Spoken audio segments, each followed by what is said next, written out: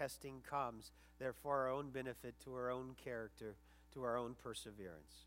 May we always in all things glorify you, Jesus. In your name, amen. Good morning, church. Happy. This is come on, happy 4th of July, right? Oh, that was kind of weak. Come on, I've seen fireworks better than that. Happy 4th of July. Woo! Freedom is a commodity that is always paid for at a price. Our freedom in this country, bought at the great price of many who died, and our freedom in our faith, bought at the great price of Christ. And this morning, as we're learning about the life of Jesus, you're going to learn about really what is he telling you to do today. You know, I think Jesus did many things, but one of the things that I think stick out in my mind the most is just his incredible ability to command. He did not ask people. He told people. You know, most of us don't want to follow somebody who tells us what to do. I mean, even as kids, you know, oh, my parents are always telling me what to do. Isn't that the whine, right? Come on. We've all been there, or some of us are still there, right? And you sit there and you go, man, you know, in life I've found a lot of times the best things that can happen in life are often the things that are commanded into your life out of love. The people that really love you don't just ask you to be a better person. They're telling you, be a better person. Don't do that to your life. And when we're talking about the life of Jesus, there's this section in Mark that I want to connect with this morning. And so if you have your Bibles, go ahead and turn into Mark, and you're going to hear an incredible story about the life of Jesus. You'll see he was about to set sail on the Sea of Galilee in Mark chapter 4, and we're going to be in verse 35. But what's interesting about this section of Jesus' life is he began to use the boating industry, you might say. Transportation was shipping. The boats provided the perfect transportation for Jesus' ministry. And perfect for many reasons. I could sit here and tell you. It was perfect because it got him to where he needed to go. It was perfect because it gave him a time alone with his 12 disciples to train them in their leadership. It was perfect. It gave him a chance and a place to rest.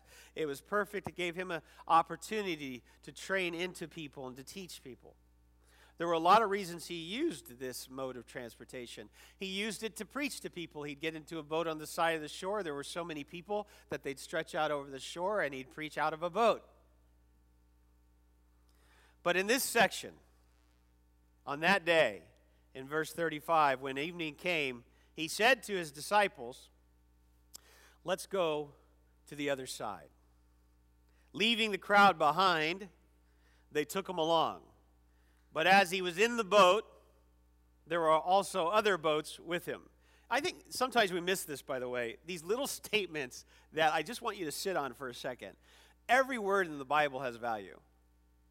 So like that one section where we read a couple weeks ago where the crowd was following Jesus and the crowd was coming out from the funeral. I think so many times in our heads we have this little nursery school picture of Jesus where it's just like him and a couple buddies and there's a small crowd of people, you know, at all these events, or him in one boat. Have you noticed most of the pictures of Jesus on the Sea of Galilee, there's one boat, right? What do you think really happened here? Is there were a lot of boats. There were a lot of people. The crowds were massive. This was not a small event. So when he was in the boat going to the other side, there were other boats that followed. A furious squall came up. The waves broke over the boat, so it was nearly swamped. I actually did that to a boat once. We won't go into that. Jesus was in the stern, sleeping on a cushion. Sleeping. This guy's a good sleeper. I wish I had his sleep. The disciples woke him up, and they said to him, "Teacher, don't you care if we drown?" Which is actually one of those stupid questions we always ask when we're in a panic, right? That's how people are when they panic. They ask stupid questions. We're all going to die.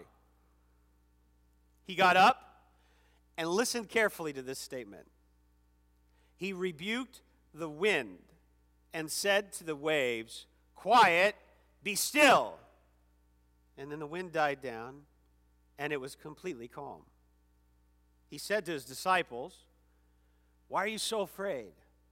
Do you still have no faith?" And they were terrified And they asked each other, "Who is this?"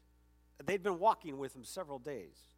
"Who is this? Even the wind and the waves obey him." Who is this that commands nature?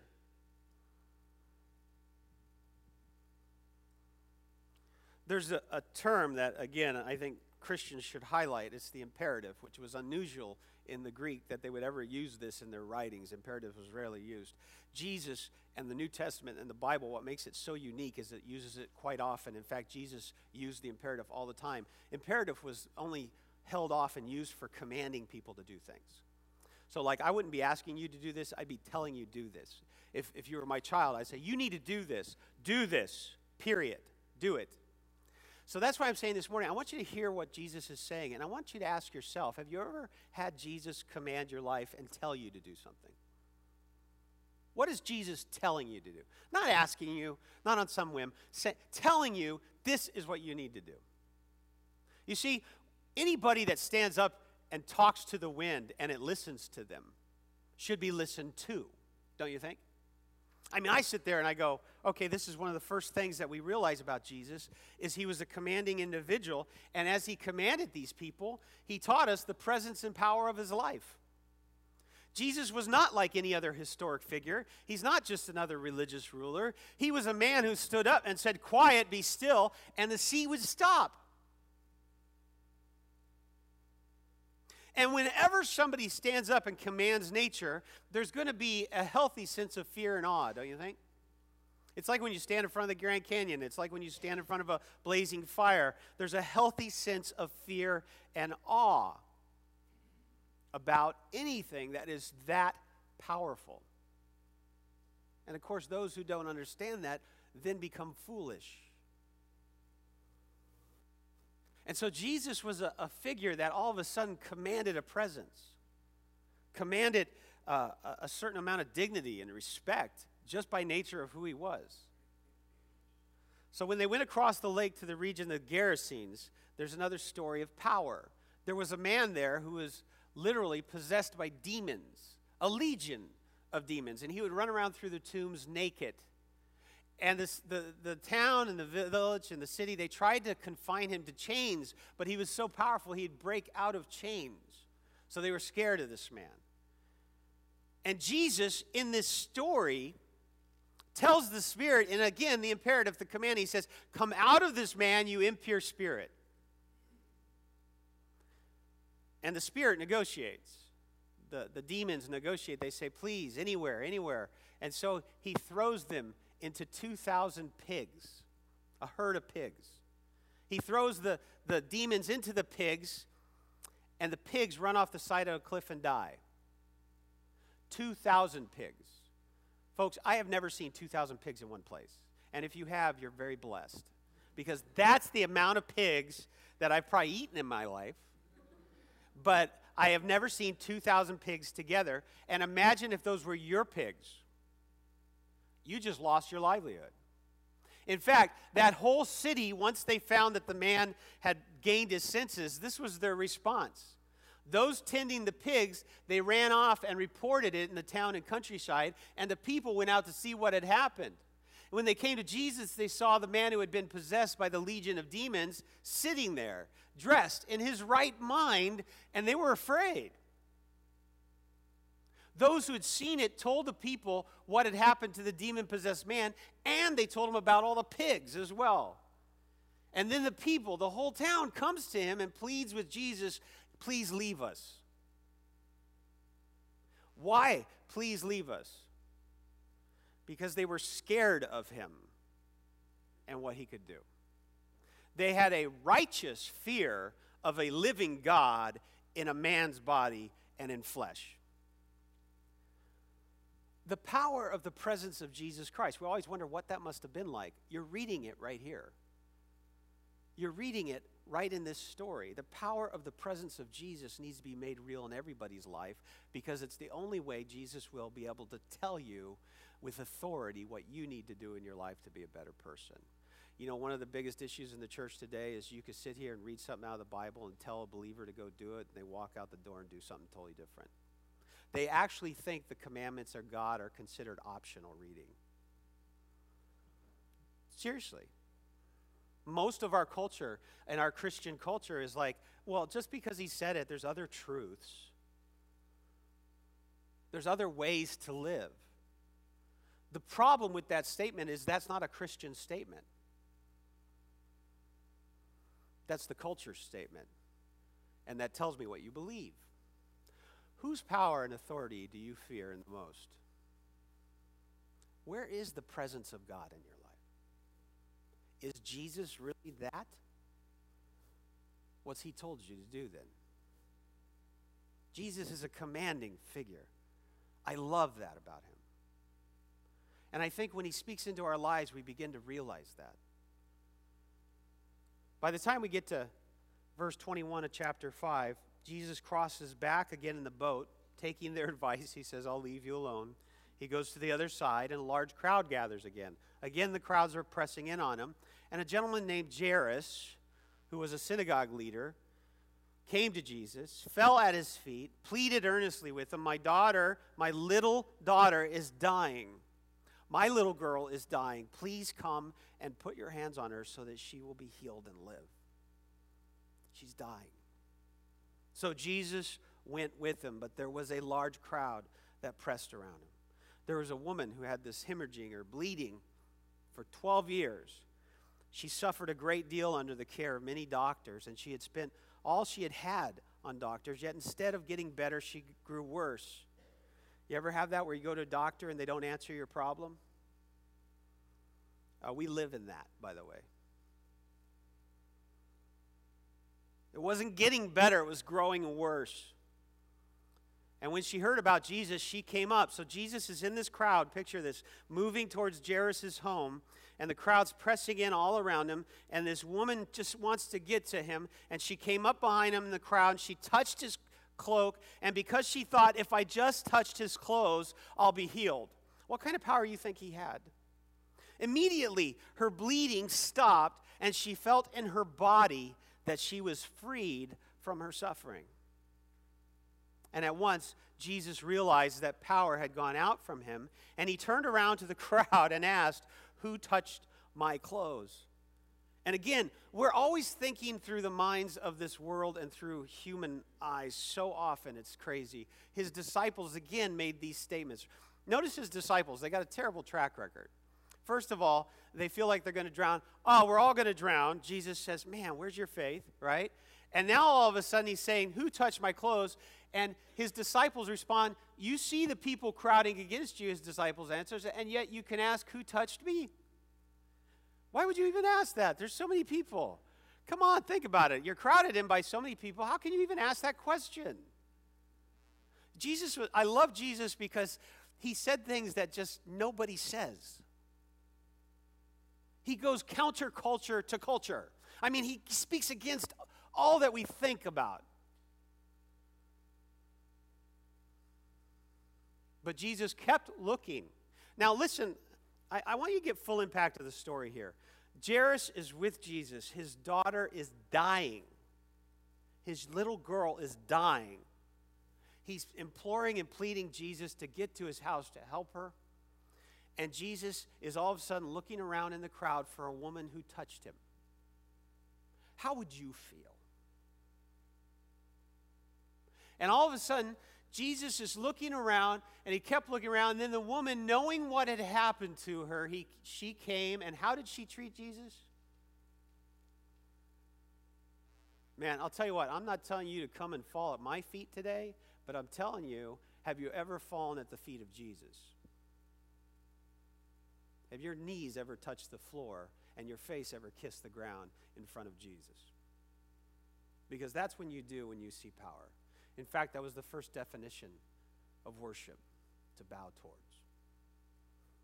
And I sit there and I go, this woman, she comes forward, she falls face down on her knees, on her feet, trembling with fear, and then told him the whole truth. He said to her, daughter, what happened to her? Daughter, your faith has healed you. Go in peace and be freed from your suffering. You learn the next story, 12 years of suffering, and she had one moment of faith. 12 years of suffering this woman had. One moment of faith. And she found out Jesus is looking for those moments. I really see Jesus as a person who seeks people of faith who trust in him. People who will turn to him with their problems and their concerns and trust him totally. He's seeking out the faithful ones. A lot of people, they don't trust. They don't have faith. What faith they have is very little. This woman sought him out in a crowd. Didn't even want to talk to him necessarily, just wanted to touch him. Her faith brought her to action. And faith and action are almost synonyms in many of the New Testament stories. And so you sit here, and she touches him. And in that moment of faith, Jesus knew his power had gone out, and someone had shown faith, and he took the time to turn around and look for faith. Do you think if people are seeking God that they will find him? I don't think Jesus hides. I think people just don't read the Bible. I don't think Jesus hides. I just don't think people want to go to church. I don't think Jesus hides. I think they just don't want to hear the truth because it goes against what they want to do and live like. It's not rocket science. Jesus never hid the gospel from anybody. He never hid his life. He's looking for faithful people. But get this, the story doesn't end. The drama of the moment, pressing through the crowds in the moment, as he says, "Daughter, your faith has healed you. Go in peace and be freed from your suffering." In verse 35, while Jesus was still speaking, some people came from the house of Jairus, the synagogue leader. "Your daughter is dead," they said. Why bother the teacher anymore? Overhearing what they said, Jesus told them, "Don't be afraid. Don't be afraid, just believe." Now, I'm going to say it the way he said it. Don't be afraid, just believe. Don't be afraid, believe. A man just lost his daughter. She's dead. Jesus' commanding voice speaks again in the imperative as a factual thing. No pleasantries. Don't be afraid. Why would they be afraid? People are fearful at death. Scared, grief, 100 different emotions. And guess what Jesus did? He said, believe. What do you think Jesus is looking for? Faith, maybe? You see, the truth is, our actions reveal our beliefs. You may say you want to follow Jesus. You may say you want the truth in your life, but then you go out and you choose to live a different way. And so, your actions have revealed what you truly believe. Do you believe people need to know Jesus? Then you will naturally try to figure out ways to share that faith. You'll work at it. It's something you'll strive towards. You don't believe it, you won't do it. But that doesn't mean I don't believe it. Absolutely it does. But just because you don't exercise kindness doesn't mean you're not kind. Well, you always will have an opportunity to exercise what? Kindness. I'm not saying you have to do it 24/7. I'm saying there will be moments in your life you exercise every Christian value, every Christian virtue, and you'll make choices in life on how you'll live. You see, Christianity is a lifestyle, not just something you stick in your head. And he was trying to teach them through this whole thing to believe in something. Guess what it was? Him. Through this whole story, Mark is so good at this. Believe in me. Don't be afraid. So he splits away from the crowd at this point. I don't know how he did this, but he took Peter, James, and John, the brother of James, with him, and they went to the home of the synagogue leader. And Jesus saw a commotion. The people were crying and they were wailing loudly. And I don't know if you've ever been to funerals. As a pastor, I get to do these things. But the younger the child, the more weeping and wailing goes on. So when you have this young girl who's passed, like recently, there was a lot of commotion, a lot of grief, a lot of things going on. Now listen to how Jesus dealt with it. He went in And he said to them this, "Why all this commotion and wailing?" Listen, if you gotta understand this. This isn't real life. For someone to say this in the middle of a dying girl's bereave, I mean, it boggles my mind. Either Jesus was the most rude person on the history of the planet, or he was the Son of God incarnate in flesh. Which one do you want to believe? Because only one of two people would do something like this. And he sits there and he goes, "Why all the commotion and wailing? The child's not dead, just sleeping." And guess what they did? They thought he was the resident humorist. They laughed at him. And after he put them all out, and I can just picture Jesus doing this, "Get out of here. Just get out. Be gone." And Jairus, the only reason they probably left was because Jairus was with him. Jairus knew who he was. And maybe they did too, but he pushed them out. He took the child's father and mother and the disciples who were with him, and they went in where the child was. He took her by the hand. He said to her, Talitha Kum, which is an Aramaic form, which means, "Little girl, I say to you, get up. Get up." And immediately the girl stood up and began to walk around, and she was 12 years old. And at this, they were completely what? Who would not be? They were astonished. And then he gave, this is fascinating. Again, this is out of the box of humanity. This is where Jesus is God. He gave strict orders not to let anyone know about this and told them to give her something to eat. Hold on, somebody just died and you raised them from the dead? Okay, anybody, think about this. In our culture today on religion, okay, let's just say religious TV. If somebody raised somebody from the dead, what do you think they'd do? Yeah, they'd put it on ESPN, CNN, Fox, whatever you're watching. They'd get, they'd do all sorts of stuff. The last thing they would do is say, "Please keep this quiet and get her some food." There's a reason, though. He knew the second all this stuff gets out, he was going to die. He too would be put to death. And I sit there and I go, what you're seeing in Jesus, which is fascinating to me, is what Jesus is telling you in life. Think about it. He has power over the earth, the wind, the waves. He has power over angelic beings, the demons.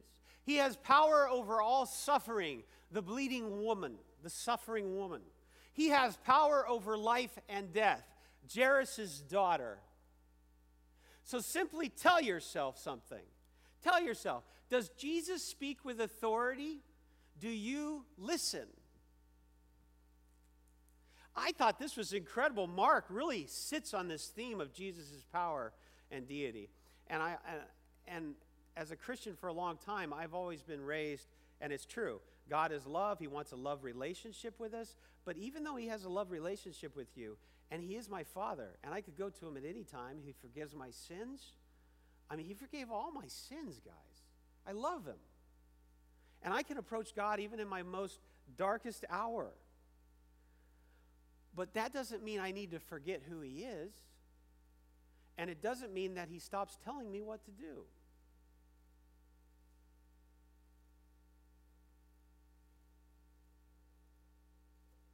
People wonder, why the conditions, why, you go to school, kids. Think about it. You go to school. What's school like?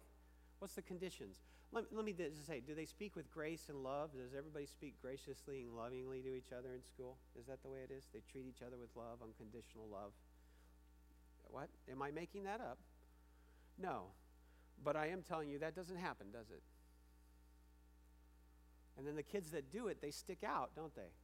They stick out because it's not normal, like when somebody's getting picked on, for somebody to walk alongside them and say, "It's okay. I'll take care of you." No, usually we're taught these things from a young age. We're taught in our culture how we think we should act, and we forget Jesus brought a culture into life too. I love the young man who accepted Christ. Did you hear what he said? He said, I see things differently now. Can I ask a simple question? If you've listened to Jesus this morning, what's he telling you to do? How do you see things differently? How about this one? Jesus seeks authentic faith. He seeks people that really just want to trust in him and do what he wants them to do. So you ask a simple question, do you practice faith? What do you mean practice it? Well, the woman who had the bleeding had to come to Jesus to have it healed. Correct? Jairus had to come to Jesus to get him to come to his house. Correct? Since when did we ever separate out our faith into doing something, not doing things? Listen, guys, if you trust anything, you will practice it. You know? If I trust that car is going to work, I'll get in it and use it. If I trust that education is going to get me this job, I'll go to class and I'll sit down and do my best to get that degree. That's because you've trusted that it'll work. If you believe in Jesus and you seek him and you trust him and you turn to him, then you will do what he wants you to do. And Jesus wants you to believe. And it's not just coming to salvation belief, by the way. A lot of people, I think, that's important. Like this young man this morning, definitely we need to come to salvation. That's step one. Step one. You need to believe differently. How's your life doing? The things you believe, have they treated you well? Because I promise you this, the things that Jesus teaches us that we should believe are freeing. They're freedom. They're grace. Jesus tells us to believe. And then we have to ask ourselves, do you? I'm challenged every time I do my Bible study. Why? Because I'm challenged because Jesus is saying this is who I should be, and I have to reflect on it and say this is who I am. Am I a man of faith? Do I trust God? And then based upon what God wants, do I go out and live my life? Or do I live my life based on what I want? Do you have a situation in your life where you don't think there's any way to overcome it? You're having a situation at home. If you have a situation where you think there's no way through this, what did you just learn in the stories? Is there anything he can't conquer? Man. But then, if that's true, what should I do? What did all of them say to Jesus? What did they all do? They turned to him. They let him work in their life. They trusted him. And they treated him with respect, awe, reverence.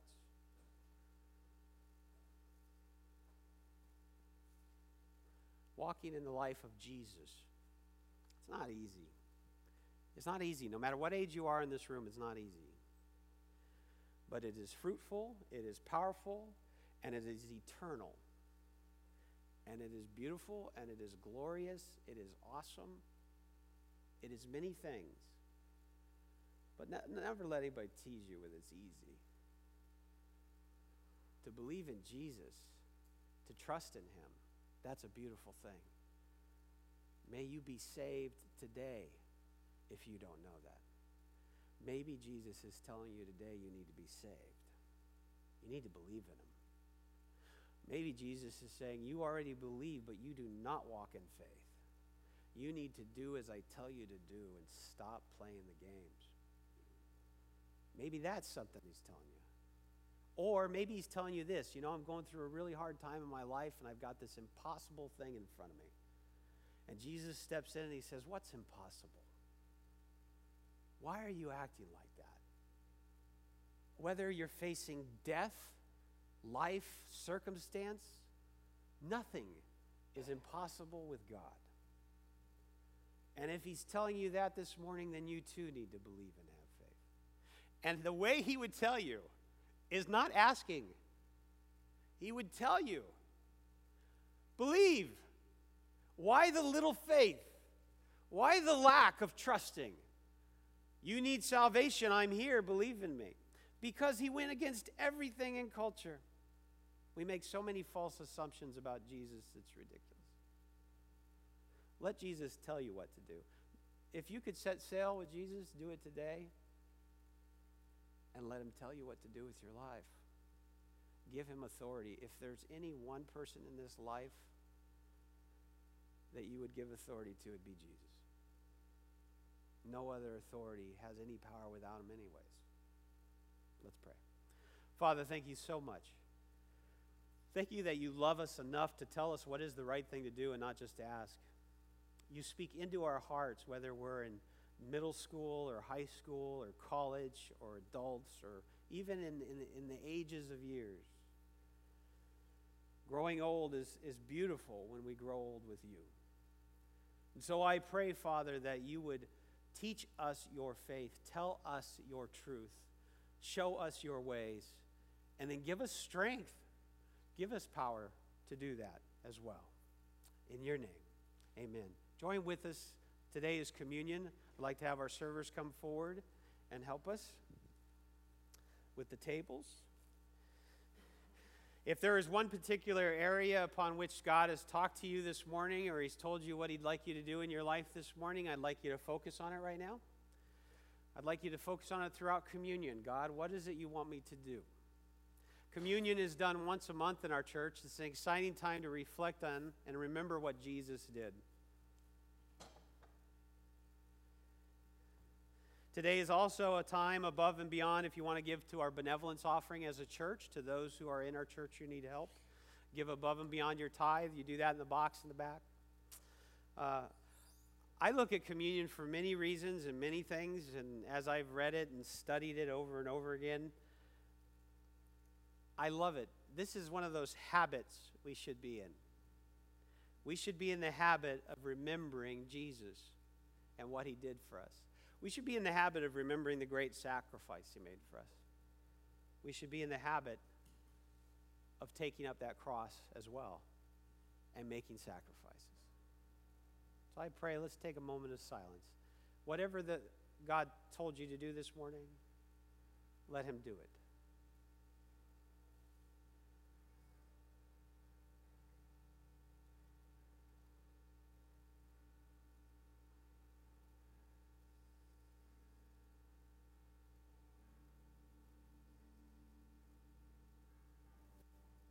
Thank you, Father, for your words of wisdom and authority, for truth that transcends all time and all situation.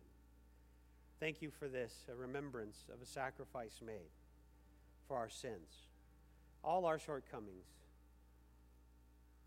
And thank you what a remembrance it is to think that all our sins were forgiven in a moment and that we have a new life to live in. May we never forget at what price freedom is paid for. Freedom is always paid for at a great price.